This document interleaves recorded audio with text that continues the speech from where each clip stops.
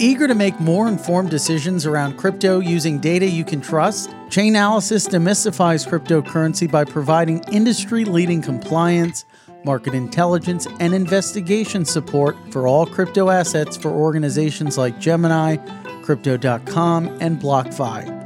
Maximize your potential with the leading blockchain data platform by visiting chainalysis.com/thescoop now. This episode is brought to you by IWC. IWC Schaffhausen is a Swiss luxury watch manufacturer based in Schaffhausen, Switzerland. Known for its unique engineering approach to watchmaking, IWC combines the best of human craftsmanship and creativity with cutting-edge technology and processes. Discover the full collection at IWC.com or download the IWC app to experience a virtual try-on now. All opinions expressed by hosts and podcast guests are solely their own opinions and not necessarily those of the blocks. Podcast guests may have taken positions in the assets or other matters discussed in this podcast. This podcast is for informational purposes only and should not be relied upon as a basis for investment decisions. For full terms, visit theblockcrypto.com/terms-service.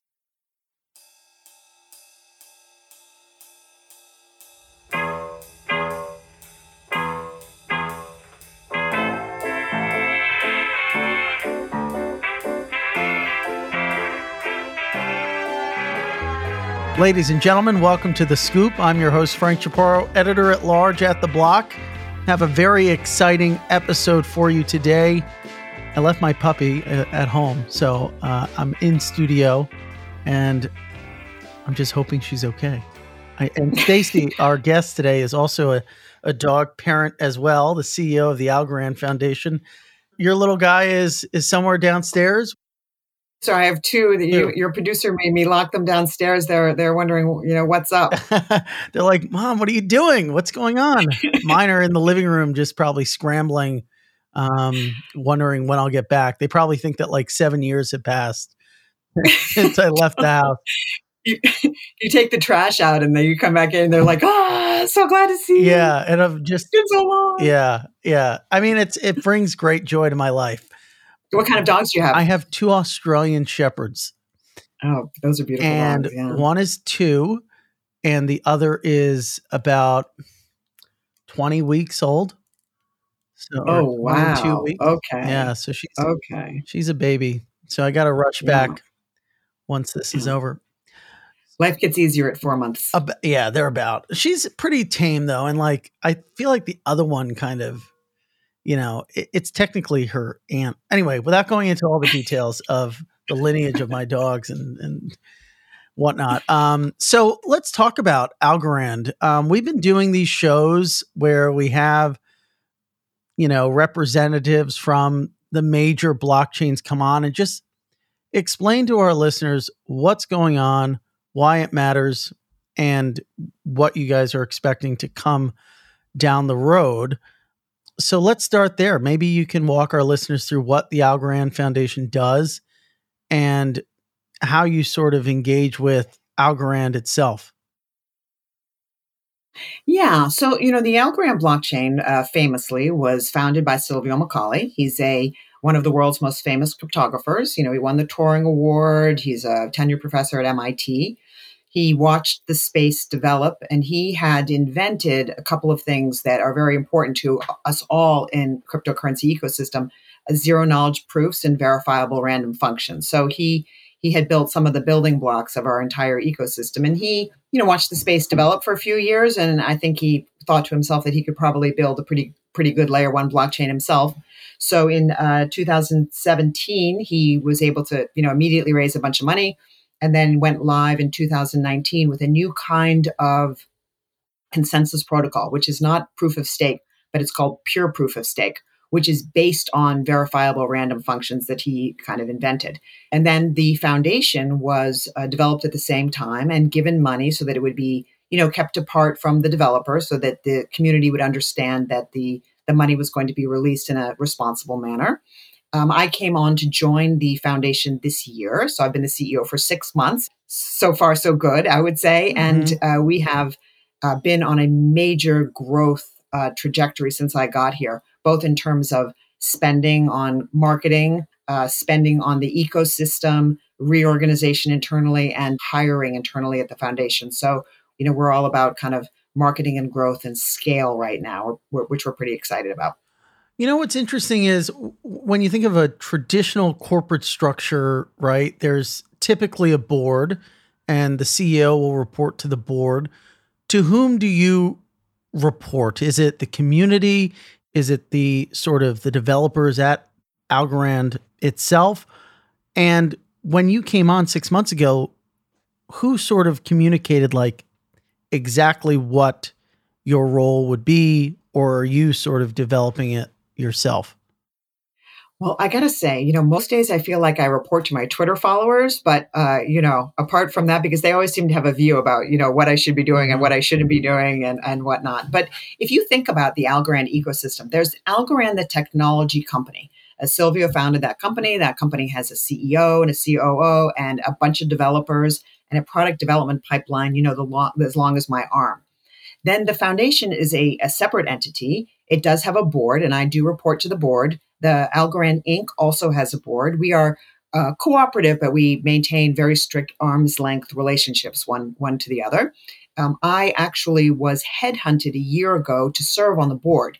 That's how I first came to be part of the Algorand ecosystem. And I served on the board from about September till the end of the year. And then this year, I guess I didn't do a terrible job as a board member. The board appointed me as the CEO. I still have the board that I report to. I talk to Silvio a lot, of course, but he doesn't sit on our board or anything like that. They're very independent organizations. And I spend money and I invest money and I give grant money and I do things on behalf of our ecosystem. So the foundation institutionally and I personally think of ourselves very much as stewards of the money of the foundation on behalf of the ecosystem. And for that, in the last sort of 3 quarters, I guess we're on our 4th governance, we've been rolling out a governance program for the ecosystem so that now there's a governance mechanism for the continued decentralization of the Algorand protocol. How do you think about governance? Is it efficient? How do you make governance decentralized, but also efficient?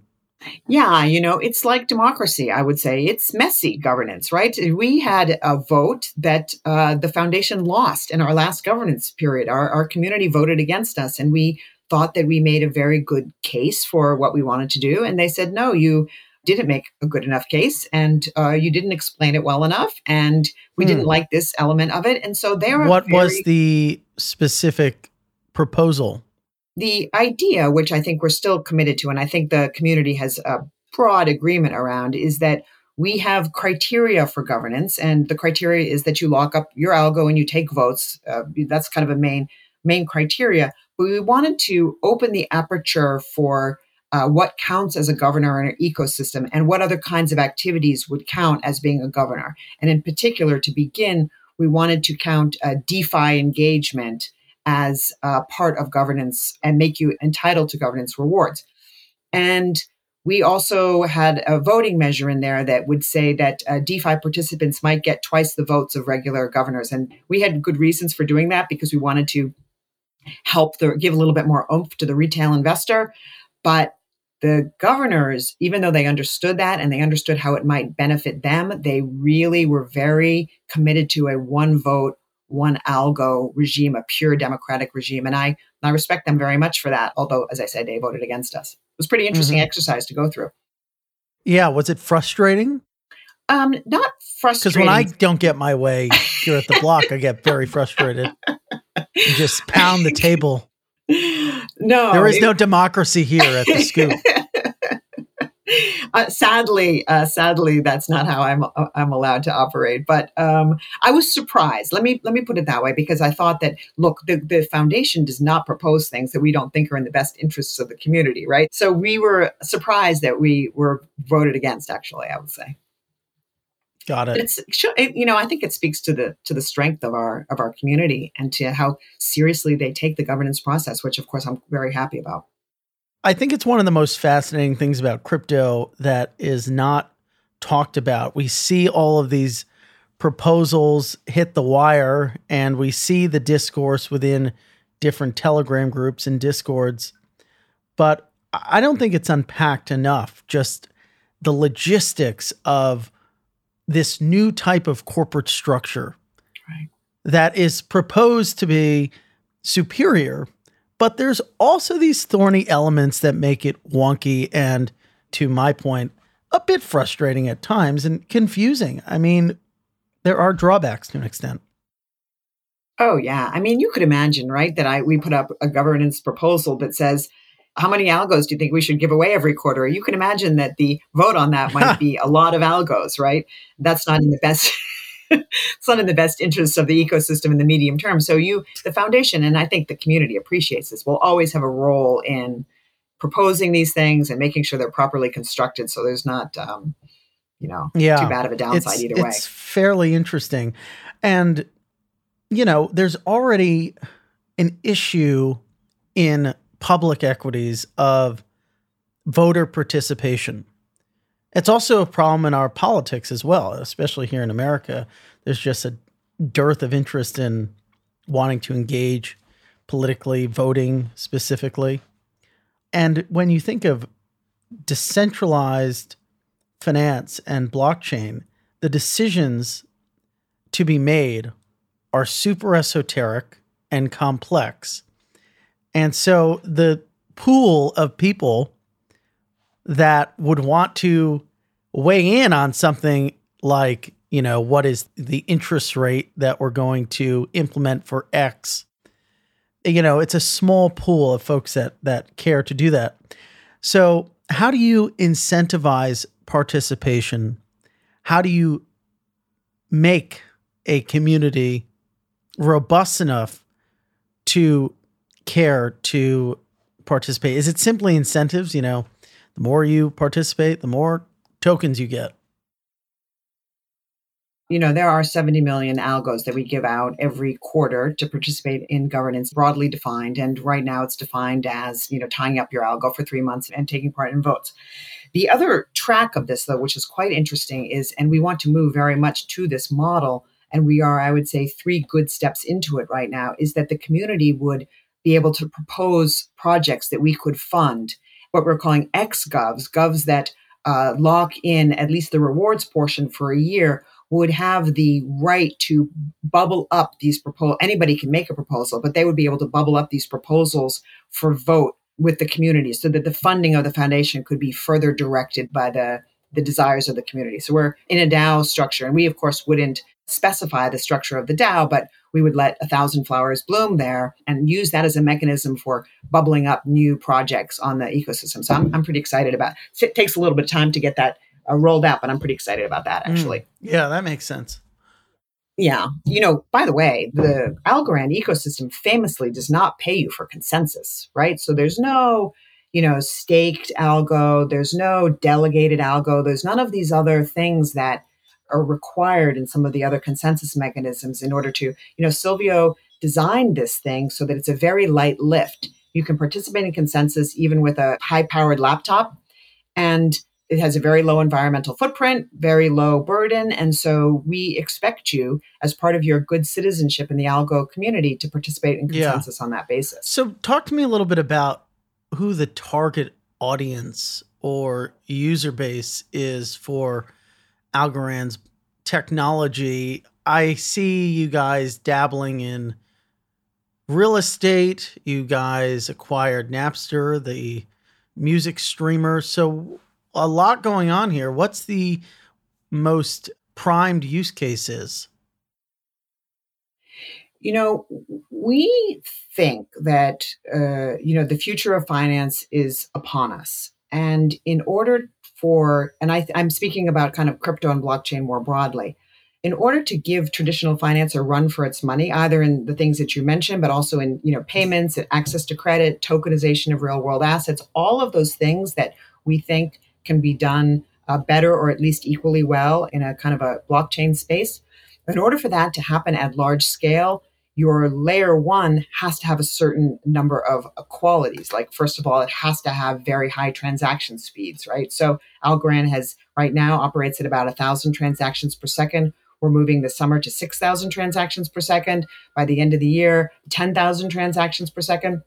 Your blockchain has to be cheap to operate. So we don't have gas fees. We have sub-penny transaction costs. So a transaction costs 0.001 algo. I mean, it's like not even noticeable. It has to have a very low carbon footprint. We have a low carbon footprint of like 7 houses, and we use smart contracts to make sure that our transaction fees offset any energy that we use, so that we stay always neutral to negative.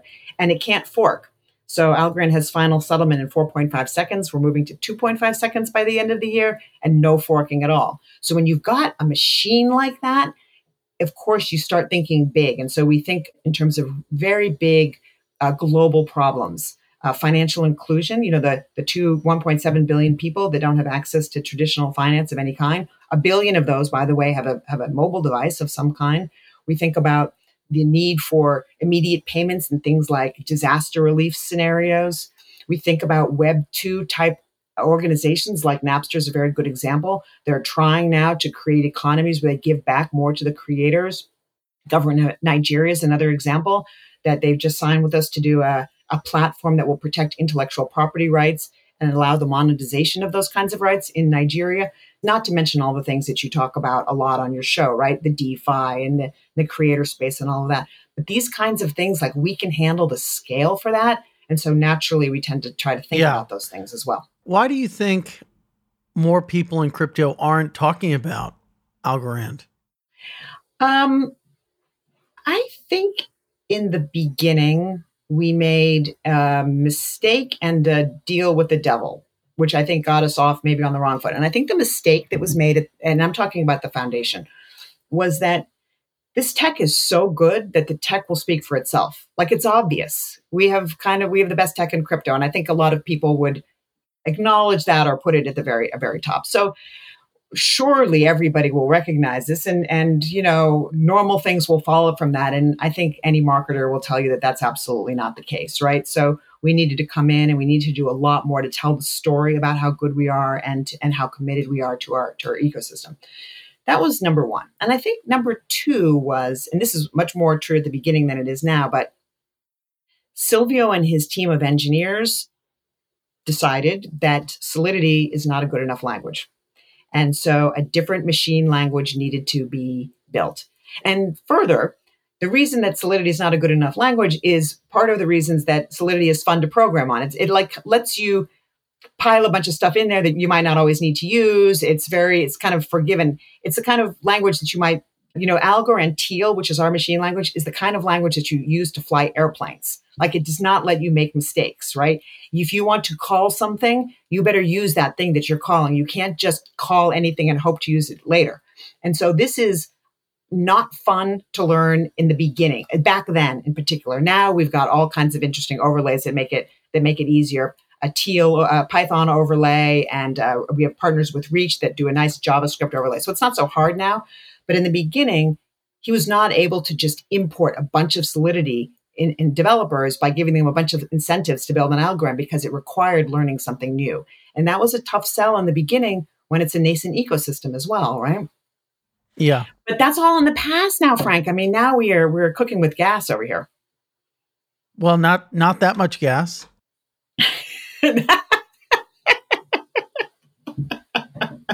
Right.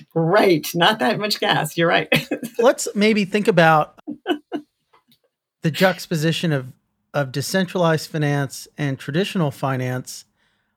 I think that the centralized market participants have struggled amid everything that's going on in the market post Luna meltdown, post Three Arrows Capital melting down.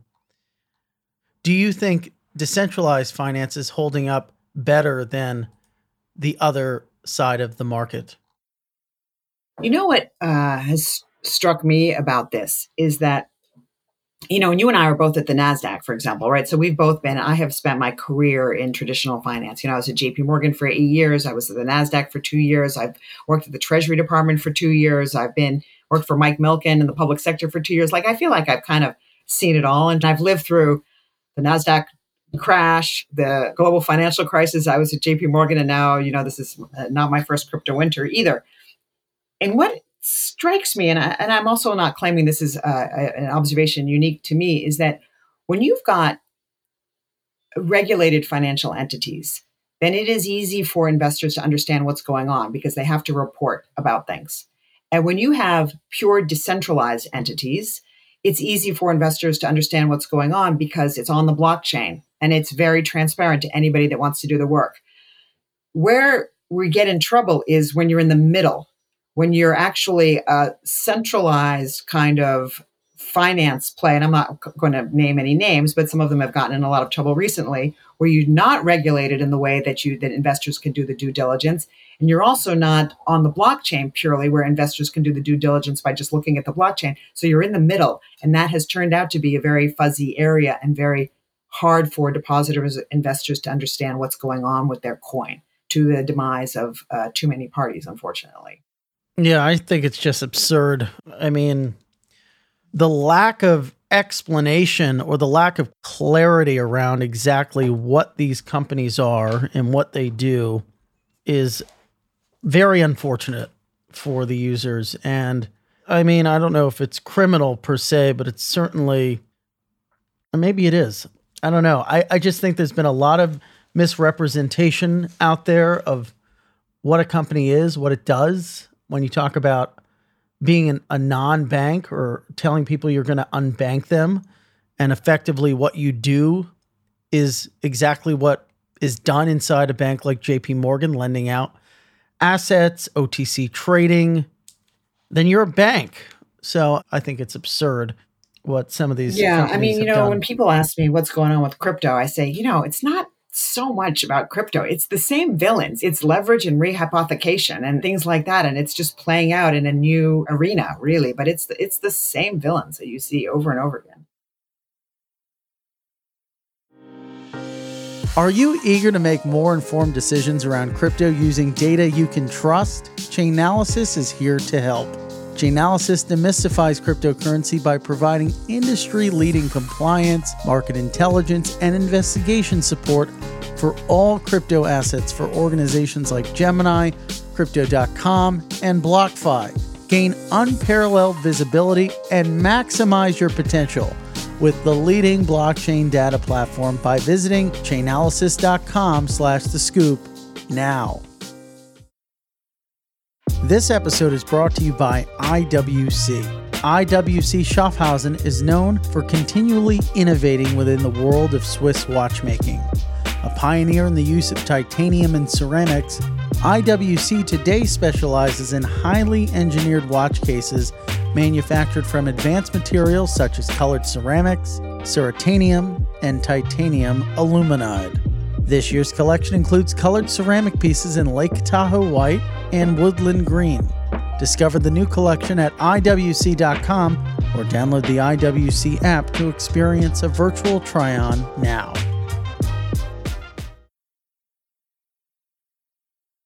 So, do you think that users are better off using pure DeFi relative to CeFi since, the threat, and this is what Anatoly at Solana said on Twitter just an hour ago, the threat of liquidation is what protects all the users of DeFi. Since it's programmed, it runs automatically without managerial intervention, and that's what makes it superior. If you are not going to assess somebody's credit, and you're not going to get a FICO score out of somebody, and you are not going to ask questions about who your borrower is, then you need to over collateralize and you need to liquidate by smart contract. Like those two things go together, because the way that banks assess credit is in part by knowing who you are and making it a determination about what kind of a credit risk you are. And so if you forego that, then you better make sure you're over collateralized and you better make sure you can liquidate when you need to. Now, that's a good model most of the time, right? It's not typically a great model, though, in black swan events, or it can be a problematic model in black swan events. So I saw this when I was at JP Morgan, and I looked after our public sector and our central bank client base, right? So this is, hundreds of billions of dollars of asset under management. And they had rules. So if credit was downgraded below an investment grade, they had to force sell. Like this was rule-based. It wasn't smart contract, but it was rule-based. And they found sometimes that they were forced to sell when they understood that they could have ridden it out, right? And they wanted to maybe just ride out something and they had to sell. So, this is always the tension, right? Sometimes human judgment is better than a rule, but not always. And the same thing with monetary policy more broadly, right? In a perfect world, the best case scenario is a central banker that does the right thing, that understands how to navigate the money supply. The second best thing is a rule-based monetary supply dynamic, right? Like a Bitcoin type monetary supply dynamic. And in third place, far, far beyond, is a central banker that doesn't know what they're doing, right? That inflates the currency to help for political, objectives or whatever it is. And so if you're worried about being in the third world, you might choose the second world, but sometimes the best case scenario can be in the first world. So I think, crypto and traditional finance, they will exist together and they will each have use cases that are good for certain scenarios and certain instances. We're in a very uncertain macroeconomic environment. We got the really hot CPI print this morning, the highest since 1981. It's always since 1981. It's a tough year, 1981, though. It's a very tough year. Feels like just yesterday. Yeah. So this isn't a great time to be a growth tech company, a company in crypto, or a project in crypto. And even if you have something really good, you've got gas kind of serving as a tailwind behind you, there might be some difficulties in convincing maybe partners or brands or financial services companies to kind of want to wade into crypto or Algorand more specifically because of just how uncertain things are right now.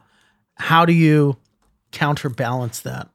Look, nobody loves a crypto winter, but it has been a pretty good crypto winter for us, actually. It's like a global winter. Yeah, it's a global winter, right? If you've been watching the New York City ads, it could be soon a nuclear winter. Then we won't have anything to worry about. Right. Anyway, By the way, though, did you see those the pictures from space that NASA sent up now with I mean, that's just unbelievable. I am blown away by these images and the fact that humans can actually put something together like that to take them, right? Can I be honest with you? They're beautiful. It's stunning. It's almost like art. But I'm not a real big science person. And it's been, decades since I've taken a physics class. I don't know. Why is it that the pictures are from billions of years ago? How does that work? I think because, by the time it takes the waves to get to us, what we're seeing, it's taking billions of years to reach our eyes. It's crazy stuff. To reach us. Right. I mean, last year they knew from some technology that something had happened and that we were going to see it. And then they said, in an hour, we're going to see this thing that happened a couple of billion years ago. And then an hour later, it happened on schedule. That stuff is it blows my mind. And, this all leads, all of those, 4 billion years of the history of the universe all leads me back to why this crypto winter has been really good for Algorand. Yeah, really. It was in the stars that you would succeed.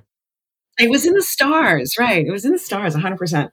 But we have suffered, I think, in some of the heyday of, you're the professor's coin, right? You're the adult in the room. I got to tell you, in crypto winter, everybody kind of likes the adult in the room, layer one blockchain.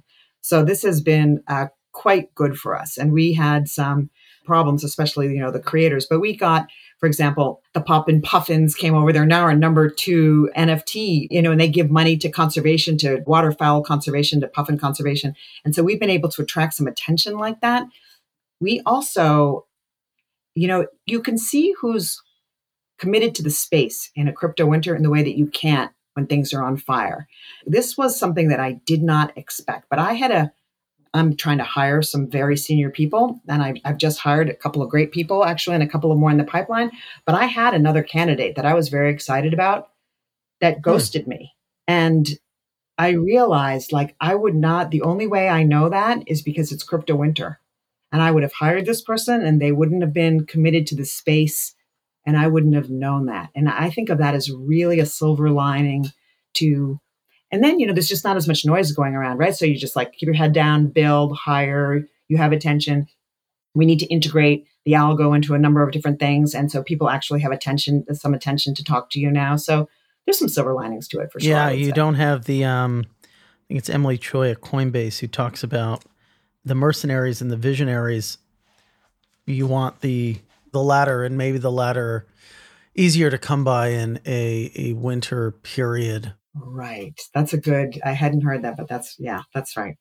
I think that's what she says. I'll have to go back and listen to that episode of The Scoop. It came out, I recall, my goodness, that feels like ages ago. It was at the end of the year.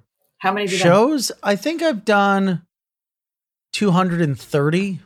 Okay, that's a lot. But that one I recorded when I was in Australia. I woke up for that one if anyone at Bloomberg's listening to this, they're going to laugh because they all wake up at 3:30 anyway, but I recorded that at 4 and I thought I was delirious. I'm just not someone who can wake up very early. I did a Bloomberg interview a couple of months ago, and they very gingerly walked over to the host, the anchor, and they let her take like 5 sips of water, and they walked off. I said, "They don't let you drink?" And she says, "Well, they don't let me go to the bathroom. I'm on for 5 hours intense. In a row, and so I can't drink." I thought, oh man, it's quite a life. So energy efficiency is one aspect of the blockchain that is touted as being a positive feature. Yeah. Can you explain the self-executing mechanism that offsets Algorand's carbon footprint? Oh, I mean, we would have done it anyway, but we put it in a smart contract because, if you're a self-respecting blockchain company, you got to put the thing in a smart contract, right? Mm-hmm. But we collect fees, we collect transaction fees, and we just have it that the spend out of that wallet has to go to offset our energy bill, our calculated energy consumption. We buy carbon credits with that from Carbon Trade, which is a protocol on Algorand. And we buy carbon offsets to make sure that we're negative. And we do it through a smart contract, even though we would do it anyway. But, if I get hit by a bus and evil CEO comes on, they can't do anything about it. We'll always offset our usage with our fees. Yeah. So you guys have hundreds of millions of dollars in the ecosystem funds that were announced, I think, last year. What projects are being developed that you're most excited about? Given away, I think, about $50 million in grants since our inception. And we've got a lot right now. I like to say there's kind of a Cambrian explosion of things happening in the ecosystem right now. When I think of them in verticals, though, and you think about traditional DeFi, there's a couple of things that are pretty exciting going on right now. One is a protocol called C3, which is developed by Rand Labs. That's about to go live pretty soon. That's a cross-chain margining and collateral management platform, which will allow you from any wallet to execute on the Algorand blockchain. So we think that's, we believe in a multi-chain world. We think this is going to be a pretty exciting part of the solution for that. So governance set up a little bit of a tension between the DeFi ecosystem. So you can participate in governance rewards, or you can participate in DeFi. And, to a certain extent, they're going to compete with each other a little bit. And so 3 of our quite energetic DeFi apps, Folks Finance, AlgoFi, and Guard, they came up with protocols where you can participate in governance and also, borrow against those funds and participate in DeFi at the same time. And, we had about, I would say that's added maybe almost 150 to 200 million in money back into the DeFi ecosystem that's also participating in governance. So this kind of creativity we think is pretty interesting and pretty broad participation there. And then in the creative economy, we've got, we had a really great launch with the Australian Zoo, again, for NFTs to protect and to fundraise for the zoo. We've got a bunch of different NFT marketplaces, really interesting things going on in the music space. So something called The Song That Owns Itself. You can invest in a song directly. Of course, the partnership with Napster, we think, is going to unleash a ton of value. Everybody's talking about our partnership with FIFA in sports, for example. So there, FIFA shopped around for a layer one. They picked us. It was not like a marketing where we paid money to have our name in the beginning, around the inside of the thing. They wanted a blockchain partner and they picked us. And that's going to unleash a couple of things that I think we can be pretty excited about in terms of NFT marketplace, but also potentially ticketing and wallets and that kind of thing. So these are all, examples of things that are coming up either in a pure, you could call it a Web3 space or a Web2 trying to get to Web3 or more traditional kind of real world stuff. It's, yeah, it's a lot going on, I would say. What are the benefits of building an NFT marketplace on Algorand versus a different blockchain? Yeah, well, what we're hearing is that the low environmental footprint is very important to creators in particular, right? They tend to over index on caring about Mother Earth and they're cut from the same cloth. The practical reason, though, is really just transaction fees, right? I mean, we've got very good marketplaces that other people do as well. When you have a price point that's not very high for your art, and we all know what happened on Ethereum with a big NFT collection and prices that were paid, and sometimes were even for sales that didn't happen. If you want to make sure that you're not paying more in transaction fees for your piece of art than you're paying for your piece of art, right? So that combination of, I think, a very energetic community and very welcoming community in art, low carbon footprint, low fees. It's a pretty good place to do your NFT business, I'd say. Yeah, fair enough. It's interesting though. I think low fees for NFTs is a sort of double-edged sword though, because I don't know, the expensiveness of Ethereum almost like keeps certain people out. Although you'll get the copycats Yeah. anyway a lot of the Yeah. time. How is bridging USDC to Algorand help the ecosystem grow? Well, USDC is the backbone of crypto, right? So Yeah. you can't be without it, of course. We are very committed, though, to a multi-chain world. And so we have integration starting now with Wormhole, and we are developing, and when I say we, I mean the smart people over at Algorand Inc., not me, but developing something called state proofs, which enables trustless bridges between two ecosystems. And so you wouldn't have kind of 29 validators making sure before you mint and burn that this can be done just by smart contract. And the reason it can be done is because a state proof takes a snapshot of the Algorand blockchain, and you, from another chain, can rely on the same consensus mechanism that proves the proof of state of the blockchain is the same consensus mechanism that you can rely on to understand that this picture of the blockchain is in fact valid. And so it's the best technology, we think, for this. We don't have any particular pride of ownership for it. So we are going to help other blockchains make use of this technology if they are working with the GBBC and others to make use of this technology if they're interested in it. Mm, makes sense. What's on the horizon for Algorand? There's a lot on the horizon for Algorand. So, if I can divide it into the sort of crypto sphere and the real world sphere, I would say that in the going up against traditional finance kind of sphere, I would say a couple of important things are happening. One, we are very focused on payments and improving payments mechanisms. And we've really started with in the disaster relief area. So I don't know if you know, but I certainly didn't know this. I was surprised to find out that sometimes volunteers, when they go to disaster relief areas, they carry with them prepaid debit cards, Mm, like tens of thousands of dollars and hundreds of thousands of dollars showing up in a disaster site in prepaid debit cards, right? And if you are giving away money and you're part of like FEMA, say, you've got to make sure that this money, that there's no fraud. That encourages you to be slow and thoughtful. But if your bedroom is flooded, you need that money to come quickly. And so a blockchain, and a blockchain like Algorand, which has disasters are caused by global warming, so you could never do this on a blockchain that contributed to the problem, right?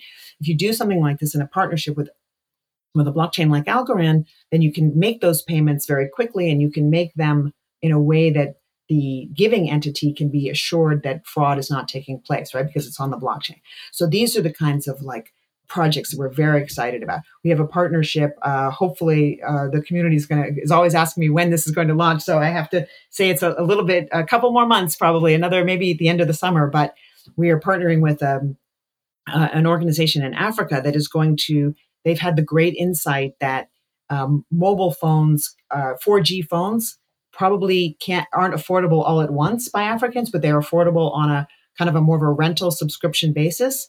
So Algorand will ship in the tech stack of these phones that can be, and then you can imagine what that's going to do for financial inclusion to get 4G phones in the hands of people. We're very excited about that.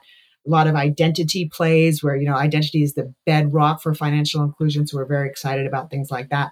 That's some of the sort of, I would say, kind of the North Star kinds of things that we're super excited about. Just more broadly, though, I mean, we're just excited for the growth of this ecosystem. We're the best cheerleaders for the dApps that are building on our ecosystem, and some of them are getting bigger and stronger and have the most creative ideas. And we just kind of want to be right there with them, right?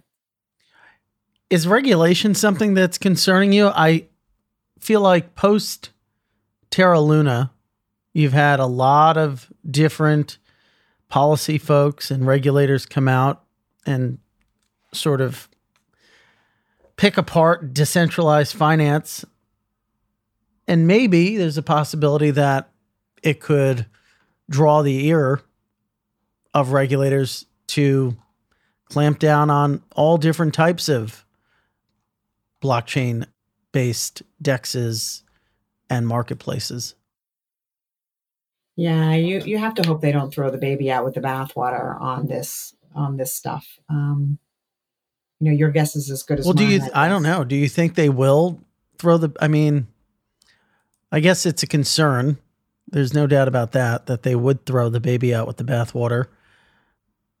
Is it one of those things where it's like,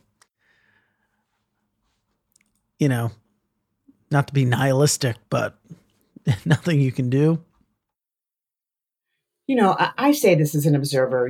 We are not domiciled in the United States. We don't issue algo in the United States. We don't, have anything to do with the U.S. regulatory environment. So I say this just as a kind of a personal observation. But I do think that this administration does seem to be making the right noises about how they want to be thoughtful about this. They understand that being a leader in this space is going to be very important to the overall global leadership race in technology more broadly. And so I they say the right things about that. I think also that the industry does need regulatory clarity. And so I think everybody welcomes some regulatory clarity. But, I just say this as an individual. We take what's given us, globally. So. Yeah, understood. Well, this was a lot of fun. We kind of bookend the show with dogs, which I love. I'm sorry. I'm so sorry. That is, no. It was literally perfect. It's like he knew that we were getting to the top of the hour. Really appreciate you stopping by The Scoop to chat with us today. Once again, we've been joined by our guest, Staci Warden, CEO of the Algorand Foundation. Where can our listeners learn more about you and what you're working on? Sure. It's Staci_W_DC on Twitter. And we're launching our new website next week at the Algorand Foundation. So please come and give it a check out next week. And I want to say that I've listened to, a number of your podcasts. And I thought the one last week on the current state of the market was so good. And I'm just thrilled that I could actually be on it when I've listened to it so much. So thank you so much, Frank. Oh, our pleasure. We have a lot of fun here. It's one of my pride and joys. We'll have you back on at some point. Talk to you soon. All right. Thanks, Frank. Cheers. Cheers. The Scoop will be back for you again with another great guest. Have an awesome day.